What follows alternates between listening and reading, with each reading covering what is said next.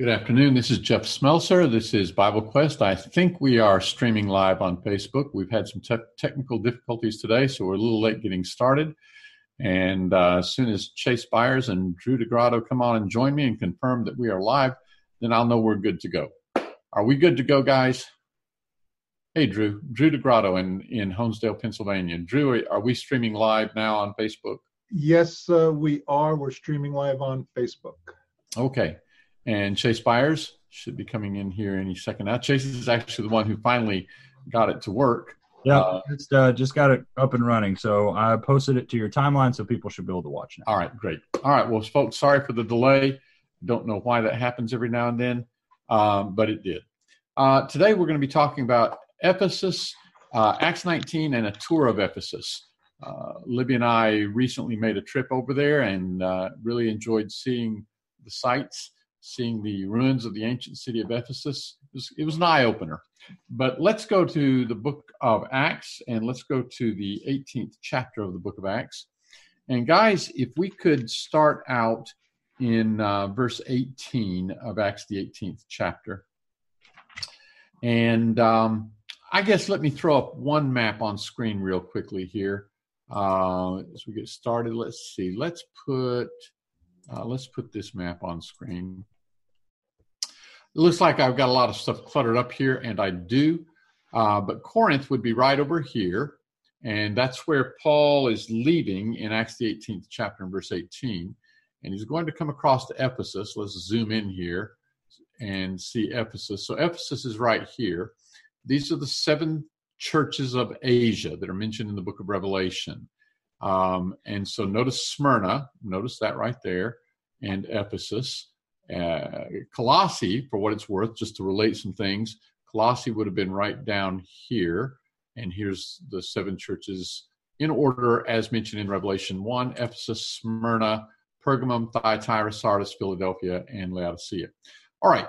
So let's, and of course, Corinth is over here, right here. Yeah, and Jerusalem. Where would Jerusalem be, Jeff? Well, okay. Let's go back and show where Jerusalem would be. You can't really see Jerusalem. But if you were to go way down here and keep going way down that way, Jerusalem would be way down there. Okay. In the first map, can I go back here? Yeah, okay. So Jerusalem would be down right here, right here. Yeah, because there's the Dead Sea down there too. Mm-hmm, the Dead Sea. Rome would be over here. All right, so with that, let's go to Acts the 18th chapter and begin reading in verse 18. What do you guys want to read, 18 through 21? Yeah, I got that. And apparently he is still in Antioch at this point, I believe. No, he's actually in Corinth. Oh, he's in Corinth at this time. Okay. Mm-hmm, mm-hmm. Oh, that's right. So he's going to end up going to Antioch. So Paul still remained a good while. Then he took leave of the brethren and sailed for Syria, and Priscilla and Aquila were with him. He had his hair cut off at Caesarea, for he had taken a vow. And he came to Ephesus and left them there. But he himself entered the synagogue and reasoned with the Jews. When they asked him to stay a longer time with them, he did not consent, but took leave of them, saying, I must by all means keep this coming feast in Jerusalem, but I will return again to you, God willing. And he sailed from Ephesus. Okay, so he was in Corinth right here, and Cenchrea is the port city over here on the Aegean coast. And so he goes to Cenchrea, gets his head shaved, and Aquila and Priscilla travel with him. He's headed for Syria. Syria is over here, but he's going to stop in Ephesus, which is right here, and he's going to leave Aquila and Priscilla there, and then he sails on to Caesarea, which is down here on the coast of the Mediterranean, on the eastern coast, and that's in verse 22.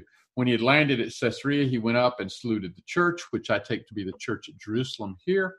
And then he went down to Antioch, which is up here, Antioch of Syria. And having spent some time there, he departed and went through the region of Galatia and Phrygia in order, establishing all the disciples. Well, Galatia is this area up here, and Phrygia up in here.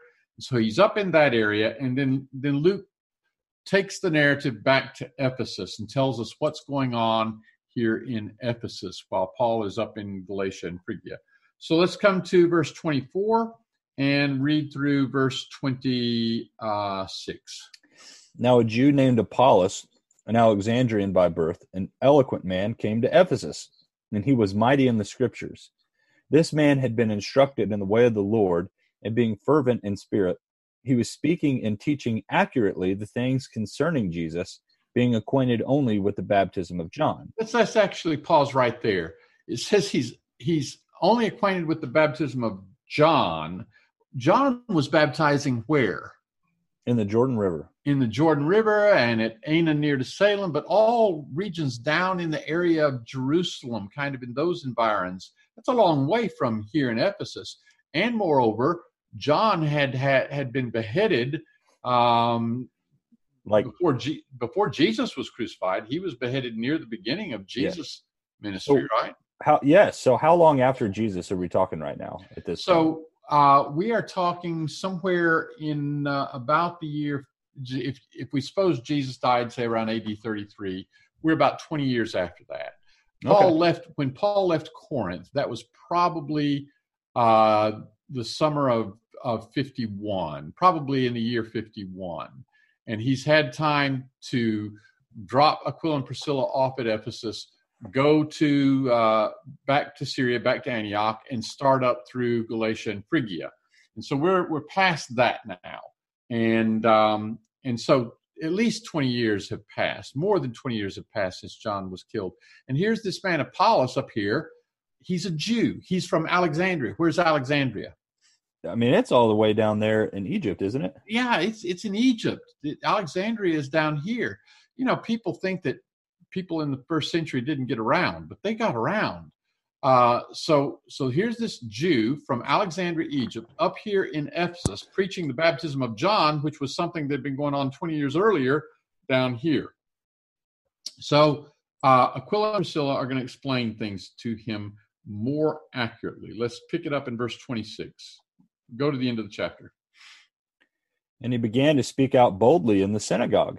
But when Priscilla and Aquila heard him, they took him aside and explained to him the way of God more accurately. Let me interrupt you again. I'm sorry. So Aquila and Priscilla are the ones who explained to Apollos, baptizing in the name of Jesus. Where had Aquila and Priscilla come from before they came to Ephesus? Is it Corinth? They had come from Corinth, sure. So just again, one more time to this little map right here. So here's Corinth over here. In fact, we can zoom in. Here's Corinth over here. And Aquila and Priscilla have ended up in Ephesus. They explain the way of God more accurately to Apollos here in Ephesus. And then verse 27 and 28 say? And when he wanted to go across to Acacia, the brethren encouraged him and wrote to the disciples to welcome him. And when he had arrived, he greatly helped those who had believed through grace, for he powerfully refuted the Jews in public, demonstrating by the scriptures that Jesus was the Christ. So Achaia is this part of Greece over here where Corinth is. So they're sending Apollos over there, and the brethren in Ephesus, which includes Aquila and Priscilla, write a letter commending Apollos to the folks in Corinth. Well, Aquila and Priscilla knew those folks. They had been there in Corinth when the church had begun in Corinth. And that brings us to Acts chapter 19. And it came to pass that while Apollos was at Corinth, so now Apollos is over here, Paul, having passed the screen, I don't think, Jeff. Say what? Are you seeing the screen, Jeff, Chase? Yeah, I'm seeing the screen. Huh. Okay, never mind. Ignore me. All right. We'll get to you in a minute. We'll quit ignoring you. Paul, having passed through the upper country, came to Ephesus. So Paul arrives in Ephesus now. And the first thing it tells us is that he found certain disciples. Mm-hmm. In verse 2, he said to them, "Did you receive the Holy Spirit when you believed?" And they said to him, "We did not so much as hear whether the Holy Spirit was," or the American Standard goes ahead and adds the word "was given." So if you've baptized, or if you meet some people that you think are Christians, you assume they're Christians, and you're talking to them, and they're totally ignorant of the Holy Spirit, or unaware that the Holy Spirit has been given or has come, would that make you wonder if maybe they had missed out on something very fundamental? Yeah, I mean, the Holy Spirit is very, very foundational to the Christian faith. I mean, it's a staple. And so you would suspect, or you would expect somebody who claims to be a Christian to know something about the Holy Spirit. So Paul's next question is, well, what were you baptized into? Yeah. and they said into John's baptism. How would that have happened? People up in Ephesus getting baptized in the name of John. Well, Apollos was thinking that that's all. Apollos had just been there, and he had been very effective. And I think that's why Luke tells us about Apollos' arrival in Ephesus in chapter 18. Remember, in verse 23 of chapter 18, Luke started telling us about this journey of Paul. It begins in 18:23. And before he finishes telling us about this journey of Paul, he takes us over to Ephesus, tells us what's going on there. And what's going on is Apollos is over there teaching, and he only knows the baptism of John. And that's going to provide the background for understanding why it is that Paul later runs into some people in Ephesus, apparently influenced whether directly or indirectly by Apollos, who've only been baptized in the name of John. So he tells them that they need to be baptized in the name of Jesus. They are. He lays hands on them, gives them the gifts of the Holy Spirit, gives them the Holy Spirit, and they speak in tongues and prophesy. So this is the beginning of Paul's. He was in Ephesus briefly when he left Aquila and Priscilla there, but now he's going to spend some considerable time here. So let's go to verse 8, and let's get verse 8 and 9 in Acts chapter 19. Okay. And he went into the synagogue and spoke boldly for 3 months, reasoning and persuading concerning the things of the kingdom of God. But when some were hardened and did not believe, but spoke evil of the way before the multitude, he departed from them and withdrew the disciples, reasoning daily in the school of Tyrannus. And that's where you want to stop? Yeah. It's interesting here that when the gospel is begun here, you had Aquila and Priscilla, who were Jews. You have these disciples who'd been baptized apparently at the influence of Apollos in John's baptism, and now they've been baptized in the name of Jesus. That would suggest that they are Jews. And then in verse 8, they're meeting in the synagogue. Paul goes into the synagogue. That was his typical custom, to go where Jews could be found on the Sabbath day. But he doesn't just stay there 2 or 3 weeks. He's there for 3 months. And then he separates from the synagogue only when, verse 9, some were hardened and disobedient, speaking evil of the way before the multitude. So it sounds like that the followers of the way, Jesus is the way, the followers of Jesus Christ have been meeting in the synagogue up until this point. It doesn't sound like they've been meeting in the synagogue as just a rental facility, just, well, this is a building where we can rent some space. These are Jews who've become Christians, and they continue meeting in the synagogue until the Jews who are not believers aren't going to put up with them anymore. So, Jeff, did I hear you say a little while ago that you're estimating this could be 20 years after the resurrection? More than 20 years after the resurrection, yeah, because Paul was in Corinth at the end of Acts chapter 18, and that was about the year 51. And now we're somewhat past that. Okay, so the reason I bring that up, then it sounds like that the primary recipients of the gospel are Jews by birth. That Gentiles, have Gentiles been accepting it at that time, or is it primarily Jews up during this time? Well, Gentiles have certainly been accepting the gospel and becoming Christians since Acts chapter 10, when Cornelius and his household were baptized. And in Thessalonica, in chapter 17, it was primarily Gentiles who were becoming Christians. But here in Ephesus, it seems it begins primarily among the Jews, who are the first Christians. And I said more than 20 years. It was more than 20 years since John had been beheaded. We may be right somewhere around 20 years at this point since the resurrection of Jesus. Okay, I bring that up because I don't know how far, I guess you're going to get into the riot and all of that, Ephesus, or you're not? Yeah, well, we're trying to get to the riot. Yeah. All right, then I will not stop you because I'll bring my question up later. Okay, so what happens then, verse 10, it says, this continued for the space of 2 years. Apparently, Paul in the school of Tyrannus there for 2 years. And it says, so that all they that dwelt in Asia heard the word of the Lord, both Jews and Greeks. So now as the gospel spreads throughout Asia, it's not just Jews, it's Jews and Greeks. So we need to go back to this map right here. When we say Asia, anytime the Bible, in the New Testament, anytime you read the word Asia, it's this western part of the Anatolian Peninsula, or the western part of modern-day Turkey. So these are the 7 churches of Asia, not so the only churches. You don't mean Beijing? Don't mean Beijing, don't mean India, don't mean Kazakhstan, don't mean any of that. Just this western end of modern day Turkey. That's what the Bible is referring to as a province called Asia there. And so Paul is in Ephesus, and especially the gospel is effective among Jews at the beginning here in Ephesus, but all Asia hears the word, and Jews and Greeks are converted. And then chapter 19, verse 11 talks about the miracles that Paul was doing. And of course, why did the apostles do miracles? To confirm that the word was from the Lord. Yeah.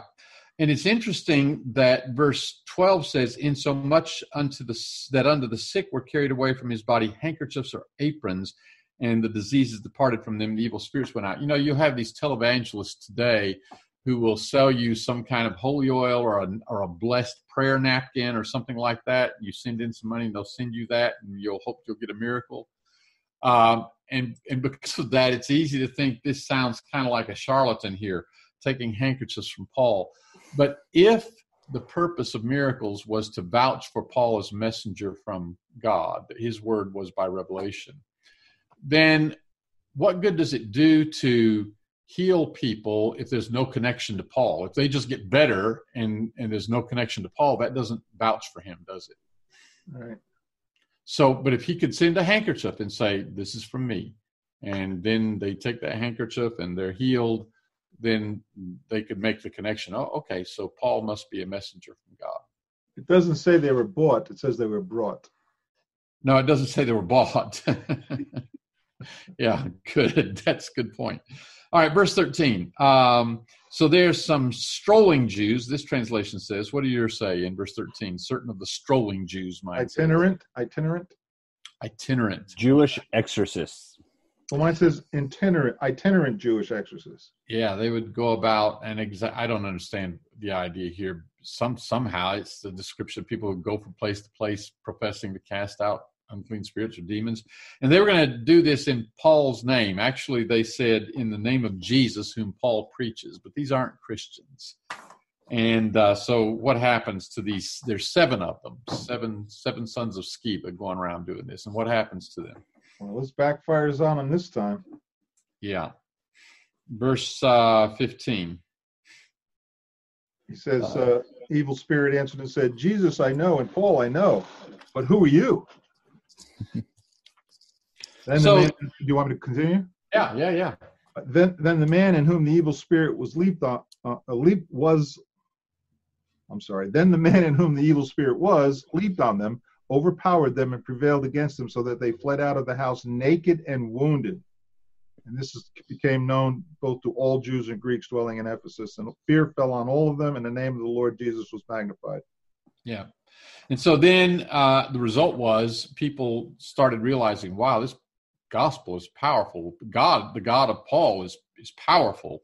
That demon was pretty powerful, and Paul can cast out demons. So they started selling their sorcery books, their magic books, not selling them. They could have sold them, got a lot of money for them, but instead they burned them. And that's impressive. All right. Well, let's skip down to verse 23. About that time, there arose no small stir concerning the way. What does the word way mean here? Way of Christ? Yeah. Throughout the book of Acts, Luke uses the word way to refer to Christianity, the followers of Jesus. And it says, a certain man named Demetrius, a silversmith, who made silver shrines of Diana, brought no little business unto the craftsmen. There was a temple in ancient Ephesus, the temple of Artemis or the temple of Diana, 2 different names for the same pagan deity. And it was one of the 7 wonders of the ancient world, and people would come from all over to see it. And this guy made his living making little miniatures. People come to Philadelphia and they might get a miniature Liberty Bell. Well, they go to Ephesus and they get a little shrine of Diana. And so he made a living that way. And he gathered together the workmen of like occupation. Well, verse 25. He gathered together the workmen of like occupation and said, Sirs, you know that by this business we have our wealth. And you see and hear that not alone at Ephesus, but almost throughout all Asia, this Paul has persuaded and turned away much people, saying that they are no gods that are made with hands. What does he mean by all Asia? That western part of modern-day Turkey. what has Paul done? He says, Paul's caused people to quit believing in gods made with hands. How does he make his living? By people believing in gods made with hands. Yeah, and selling God. Yeah. So he says in verse 27, go ahead, read verse 27. Not only is there danger that this trade of ours fall into disrepute, but also that the temple of the great goddess Artemis be regarded as worthless, and that she whom all of Asia and the world worship will even be dethroned from her magnificence. So when they heard this, verse 28, they were all filled with wrath and cried out, saying, Great is Diana of the Ephesians. And the city was filled with confusion, and they rushed with one accord into the theater. Having seized Gaius and Aristarchus, men of Macedonia, Paul's companions in travel. And when Paul was minded to enter in unto the people, the disciples suffered him not. Certain also of the Asiarchs, being his friends, sent unto him and besought him not to adventure himself into the theater. Some therefore cried one thing and some another, for the assembly was in confusion, and the more part knew not wherefore they were come together. And then, of course, there's a town official who comes and calms everything down. So this mention of the theater here, let's take a look at some pictures. These are just pictures I took with my little cell phone. But, oops, that's not what I want. Let's see here. Share the right thing, Jeff. Oh, there it is right there. Okay. All right. So there's Ephesus on a map. And let's zoom in here. Libby and I were in Izmir, spent the night in Izmir on a Sunday night. Anybody know what Izmir was in ancient times? I have no clue. Smyrna. Really? Smyrna. Mm-hmm. So there's Ephesus. So we rented a car and drove down here, and that stop right there, that plot there marks where I took a photograph. Took a bunch, but this is the one here. There were olive trees all over the place. So there was a convenient place where we could pull off the road and take a picture of some olive trees, and you see the olives growing on the trees there. I just like that. I like olives anyway. They look very similar to the olive trees in Rome. I was in Rome for 2 weeks last week. Yeah. And it's amazing. There was less olives on the tree then because they just finished the harvest. Is that right? Yeah, and I got a fresh can of olive from the house we were staying at. The owner, he did his own harvesting and whatnot. But I find that interesting. It looks the same. That it's the same plant. And wherever we were, breakfast always had olives, and not just olives, multiple kinds of olives. You like olives? I do. Okay, good thing you like olives. I'd have a hard time. Drove from there on down to Ephesus. And so watch this circle where I've got Ephesus circled here. And then we will switch to a Google satellite view. And there you see a hill in the middle of that circle. And around that circle, on the western side and the southern side, are some roads that are the primary roads in ancient Ephesus. These are the ruins of ancient Ephesus. There are roads, our 3 roads. And then this one extends here to the right a little bit. So this theater that we're reading about in Acts 19 is right there. This is again from Google satellite view. And then there's another little theater called an Odeon over here that maybe we'll have a chance to talk about. But this street is called Harbor Street. And in biblical times, there was a harbor. The Aegean came right up to the end of Harbor Street here. In the Cayster River has silted up that harbor so that now it's all filled in, but you can see it's kind of marshy in there. And then this is Marble Road, and this is, I don't know how they say that now, Curates Road, but Curates or Curates is more or less how it had been pronounced in ancient times. So let's rotate this around. And there's our Harbor Street. And looking across the theater at it, there it is. And you can see the various remains of shops on the left and right, and columns and statuary. And if we move this like this, then you'll see a photograph from the top of the theater looking out across Harbor Street. And out here would have been the Aegean. This theater. Wow, you could have seen ships coming in from up there. You could have seen ships coming in, would have seen ships coming in. That's really cool. And this theater would seat 24,000 people. Wow. Really? 24,000 people. And there we're down on the floor of the performance area there. You can see the staging area in the back. So what kind of imagine entertainment did they have then? I don't know what all went on in this theater. I know that in the smaller theater, which is called an Odeon instead of a theater, they had singing, musical performances. I assume in this theater they would have had plays and those kinds of things. In the smaller theater, they would also use it for a meeting place of the city council, you could say.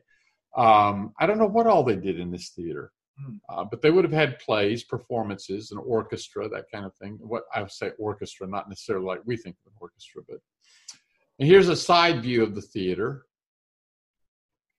So then stepping back out, one of the things that impressed me in being there was it's not that different from our lives today. Here's a street that is Marble Street. So we're going to look down Marble Street. So look again, here's the theater. This is Harbor Street, and this is Marble Street. So look down Harbor Street. You can go down this paved road, and there's my lovely wife, Libby, and there she is again.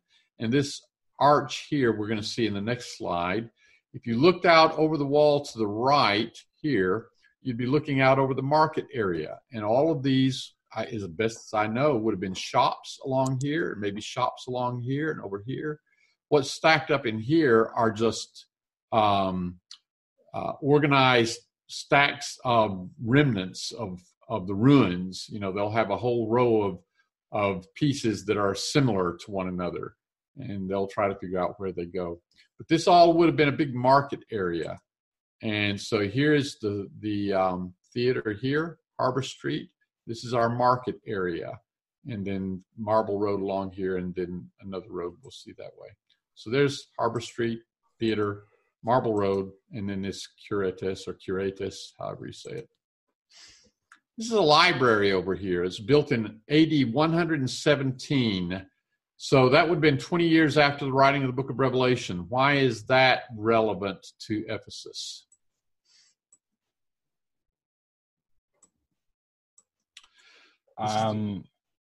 This is the facade of that library. Because Ephesus is mentioned in the book of Revelation, and by the time we get to the book of Revelation, the Lord is saying that the church at Ephesus has left its first love, and they need to repent.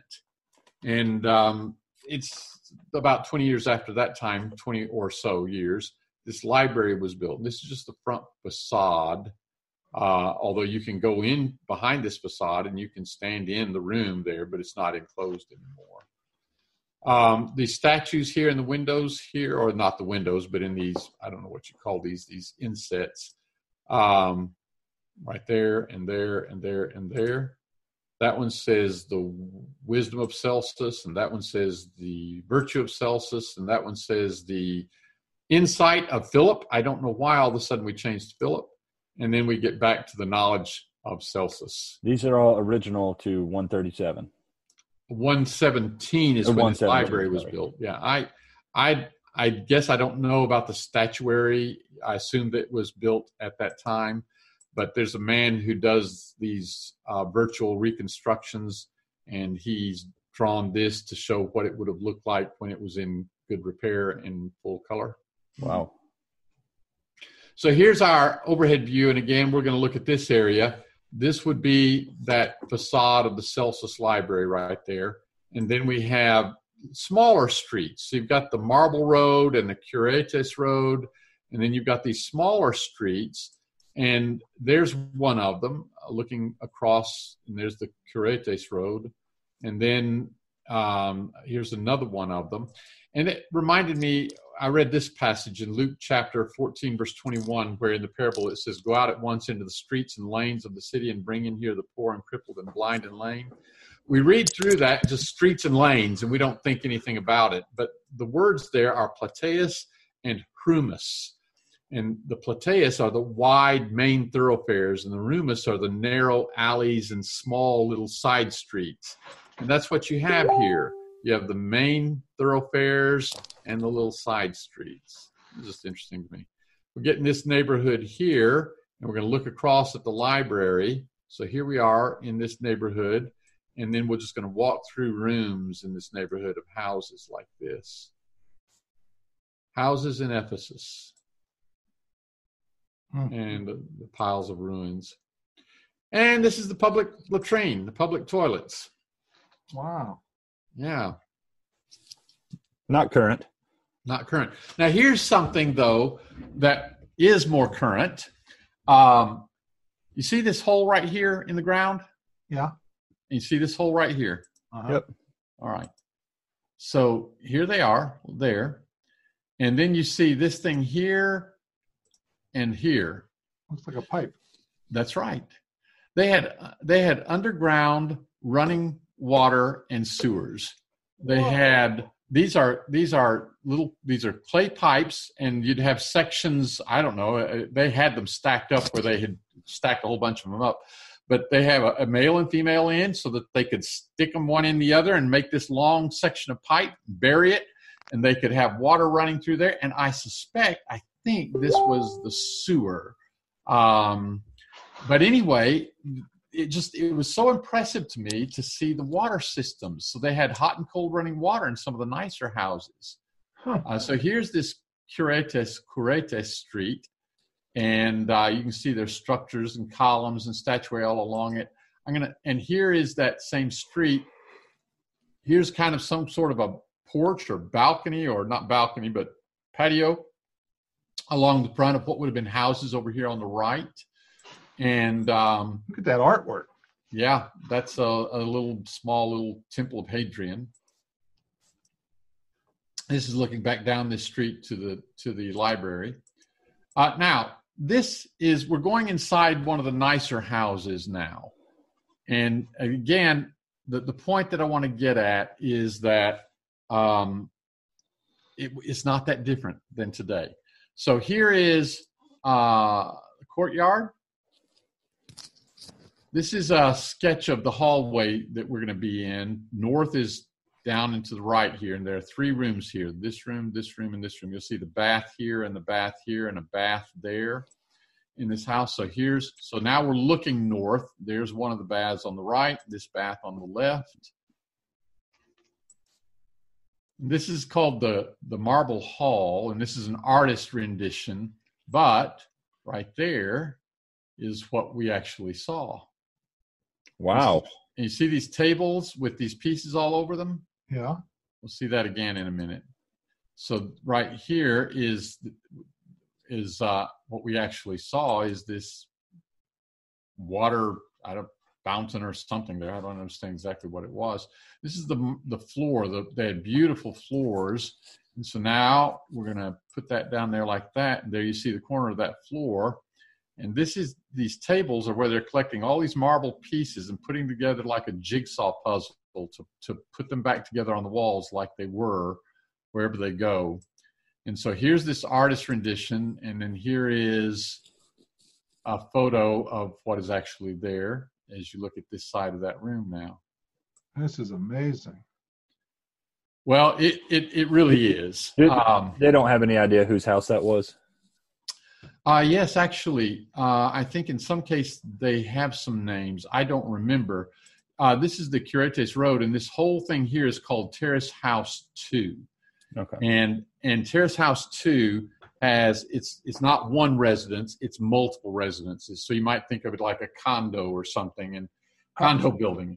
And this shaded area is a single dwelling unit 6. And so it talks about the signage talks about dwelling unit 6 here. And here's dwelling unit 6 just by itself. And this is the marble room that we saw a minute ago. And here are those baths that we saw in it. You see, this is quite a house. And the next pictures we're going to see are of this area here and here. And there's going to be a sunken floor here. So let's see if we can do that. Here's the 2 vaulted rooms and the sunken floor. This was some fantastic house, wasn't it? It sure was. It's amazing. 1,800 years ago, and they had such sophistication. Yeah, and actually some of this Terrace House 2 goes back to the 1st century. So now we're going to look at this residence here just real quickly. Terrace House 2 comprises the largest complex of mosaic floors from the Roman imperial period in Western Turkey. Most of the mosaics date from the beginning of the 1st century, that's New Testament times, to the first half of the 3rd century. And specifically, we'll see a mosaic of Dionysus and Medusa and mosaic with lions. So here on this, we're looking at one of the rooms here. You know, we think of these stone houses and we think it's just rough stone walls, and they were brick, stone, mortar, but then they would finish them over and plaster over them with smooth wall surfaces and paint them. And then the floors, there's the floor with the mosaic of the lion. Oh, Isn't that something? that is amazing. And then we look into this room here, and you see the mosaic floors here. Well, I'm just going to click quickly because I want to make a point here. This is when they were first uncovering. I had a photograph of when they were unearthing this. Here's plumbing in the house, indoor plumbing in the corner of the wall there, and it's exposed. And then if you look down in the floor, you'll see plumbing down here, indoor hot and cold water. And they would use this also to heat their houses so that they would have heated houses. That's probably enough to make the point I want to make. I'll just get a couple more photos here. Let's zip in and see that. All right. So let me make the point that I want to make. We often hear people talk about the Bible as if it's a relic of 2,000 years ago and things were so different back then, it's not relevant to anything we do today. Now, we've not been talking about the moral teachings of the Bible here, but we've been looking at a city in Ephesus, and you almost realize the glassware that we saw. It was amazing. I think of people back then as drinking out of ceramic vessels, pottery, that kind of thing. But we saw the glassware from the 1st century. It was beautiful. It was colored, but it was translucent, transparent, nicely shaped and ornamented and engraved. And it struck me how I could imagine myself living in that time. I wouldn't have Wi-Fi. I wouldn't be talking over, a computer to people like this. But life was not all that different. And so maybe it helps us to realize when we're talking about the sins that people committed then, they're not all that different. They're really the same sins. And the solution to the problem of sin that they needed is the same solution that we need. It's just, I think somehow it's easier to comprehend that we're no different today after kind of seeing that really their lives were not that different than ours. I'm totally impressed. I didn't realize it was like that either. Well, we didn't get to, we're out of time really. I was going to show you a video, but I'll have to show it another time of going through the little theater. But we'll do that another time. But anyway, thanks for listening today. Yeah, go ahead. Can I just make one last comment? It's interesting in verse 26 when they said that he is upsetting the world. Ephesus is right. Yeah. And that, let's see, it says, saying that there are no gods which are made with hands. That's what Paul was saying, and he's upsetting the world. Mm-hmm. But wasn't there other people who knew that these gods were no gods? The Jewish community didn't go out and make a ruckus, and that's their culture wasn't to go out and proselytize, I guess, anyway. But now I can understand why the Christians were not tolerated, a religious group, compared to the Jews, another religious group that was tolerated. Interesting. Yeah. The Jews apparently had gotten along. Well, there's an interesting thing going back to a time about 50 or 60 years before Paul was in Ephesus. There actually was an attempt to deny certain citizenship rights or political rights to Jews in Ephesus. So there was a little bit of a clash, but it wasn't as prominent perhaps as some of the opposition that Paul got when he would go in and disrupt things by telling people there are no gods made with hands and ruining somebody's business. And we're going to see that same antagonistic friction as we preach the truth about Jesus Christ. Well, that's right. All right. Well, thanks for listening. I hope it was kind of interesting to people. Lord willing, we'll be back next week. Take care. Thanks, guys.